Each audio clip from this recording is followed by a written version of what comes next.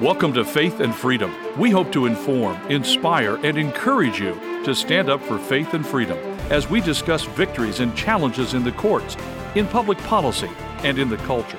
Faith and Freedom is brought to you by Liberty Counsel, a litigation, education, and policy organization. Join us now as we address the latest cultural issues across America and around the world. Biden's proposed multi-trillion-dollar budget is a disaster, particularly for the sanctity of human life. We're going to be talking about this on Faith and Freedom.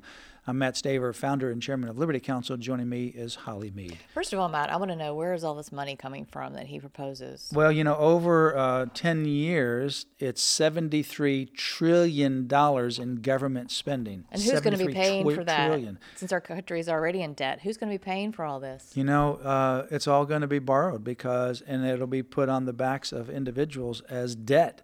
It is catastrophic because the more debt we continue to accumulate, the more unstable our whole system becomes.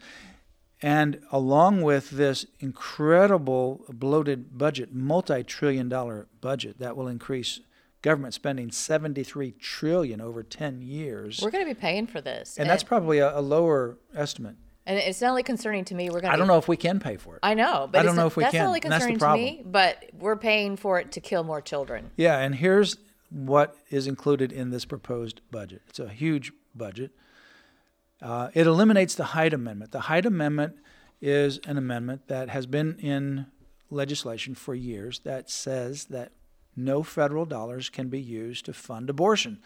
It eliminates it, which would allow taxpayer funding for abortion on demand through Medicaid, Medicare disability, and other programs funded under the Labor, Health, and Human Services Appropriations Bill. And President Trump made that a priority to protect that amendment because he was protecting unborn children. Yeah, on now page it's totally opposite. 1,244, just to give you an idea of how big this bill is. It eliminates the Dorman Amendment, and that amendment would allow the District of Columbia to fund abortions through its Medicaid program. When the Dorman Amendment was last gutted was fiscal year 2010. D.C. funded 300 abortions through Medicaid. So taxpayers paid for 300 abortions through Medicaid. Yeah. Bottom line. And more would happen now. And so it also eliminates the Aderholt Amendment. These are amendments that have been standard in budgets in the past. So it eliminates these amendments, which would lift the federal ban on gestating gene-edited embryos, such as three-parent embryos. Three-parent embryos. Wow. It also increases by 40% funding for Title X family planning programs, and it actually adds $113.521 million to the $400 million already there, to $400 million. In other words, it would take it from $286 million essentially to $400 million. And that serves as a slush fund for Planned Parenthood. Yeah, this is a slush industry. fund. Title X family planning is essentially a slush fund where Planned Parenthood gets paid money to push, quote, family planning, which includes abortion. And we represent Sandra Merritt, who's one of the two journalists who unveiled that Planned Parenthood is selling baby body parts. And we fought, and we're still fighting, against people like Kamala Harris, Becerra, and all that, who received a lot of money from Planned Parenthood to continue their agenda of killing children. And here's an example of millions of dollars being paid to them for that. Yeah, it increases by 10% funding for the teen so-called pregnancy prevention program, which again are funds that subsidize Planned Parenthood's targeting of teens, particularly with regards to abortion. But what they do, though, is they try to get teens sexually active.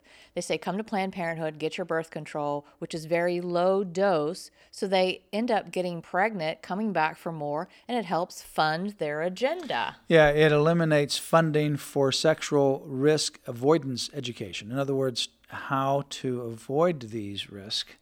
It eliminates that and increases the money exponentially to kill your children. Yeah, and I'm sure some of that goes into, the public schools have a lot of their curriculum already where Planned Parenthood is getting these kids as young as kindergarten, trying to indoctrinate them to get them sexually active, so they'll increase the business for Planned Parenthood. Under the pro-life section, and this is just pro-life, what it does on pro-life. There's many, many other problems with this budget. It increases or has $5 million for bias training, implicit bias training grants for healthcare providers, which would or certainly will be used to target pro-life providers and other pro-family providers. It increases 72% funding for the United Nations Population Fund. It provides millions and millions of dollars. The United Nations Population Fund promotes abortions around the world and supports China's forced abortion and sterilization regime. See, listen to that. Okay, they're trying to get young Americans sexually active so they will have abortions, but then they want this money to go over to China to force them to have abortions and to be sterilized. Yeah, it eliminates the application of the Unbelievable. Helms Amendment to the Complex Crisis Fund, which would allow those funds to pay for abortion. It goes on and on and on. I mean, it just continues on. It's absolutely unbelievable. It just... we have a whole page here just of what it does with regards to abortion. So it is incredibly bloated, but it is in part bloated with these pro-abortion spendings. I mean, it just expands them. This is the worst budget that I've ever seen in terms of not only it's the largest budget in history, but also it's the largest increase in abortion funding that I believe has ever come out of Congress. Right. Listen to this, Matt. It increases taxpayer funding. That's you and me and all of us that pay taxes.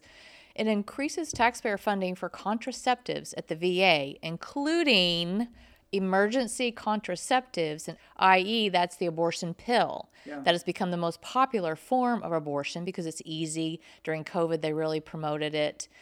So we are funding these abortion pills at the VA for women to have abortions. Yeah, and it would actually increase funding to promote gender equality overseas, including, quote, protecting the rights of women and girls worldwide. Well, you know what that means. It actually would include abortion as well. This bypasses the Helms Amendment and the Silgender Amendments to allow taxpayer funding for abortion or abortion lobbying overseas. In other words, we would be funding people who would lobby their own governments to expand abortion.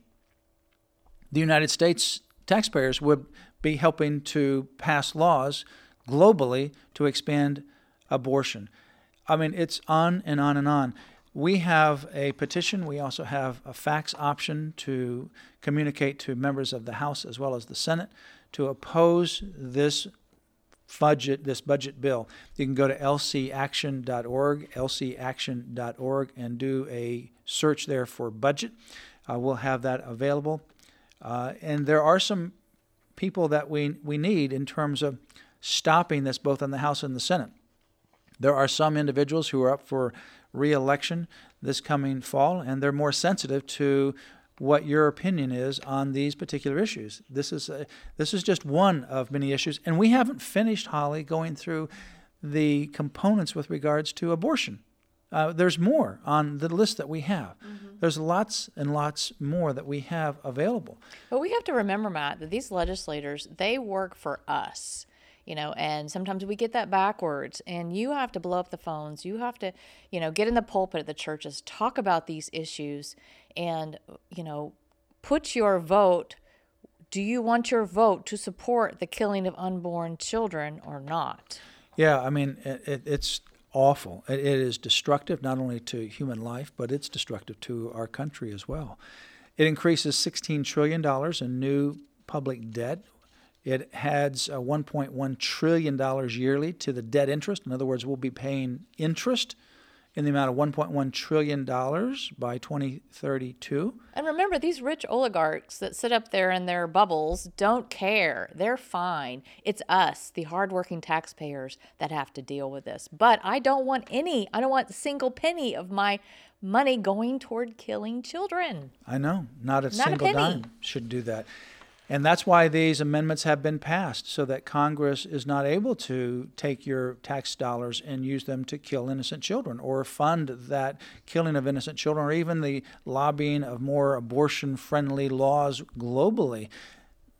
You know, when we got a budget deficit, obviously we need to conserve money, but at no cost, no matter what we have, we should not use our money to kill innocent children.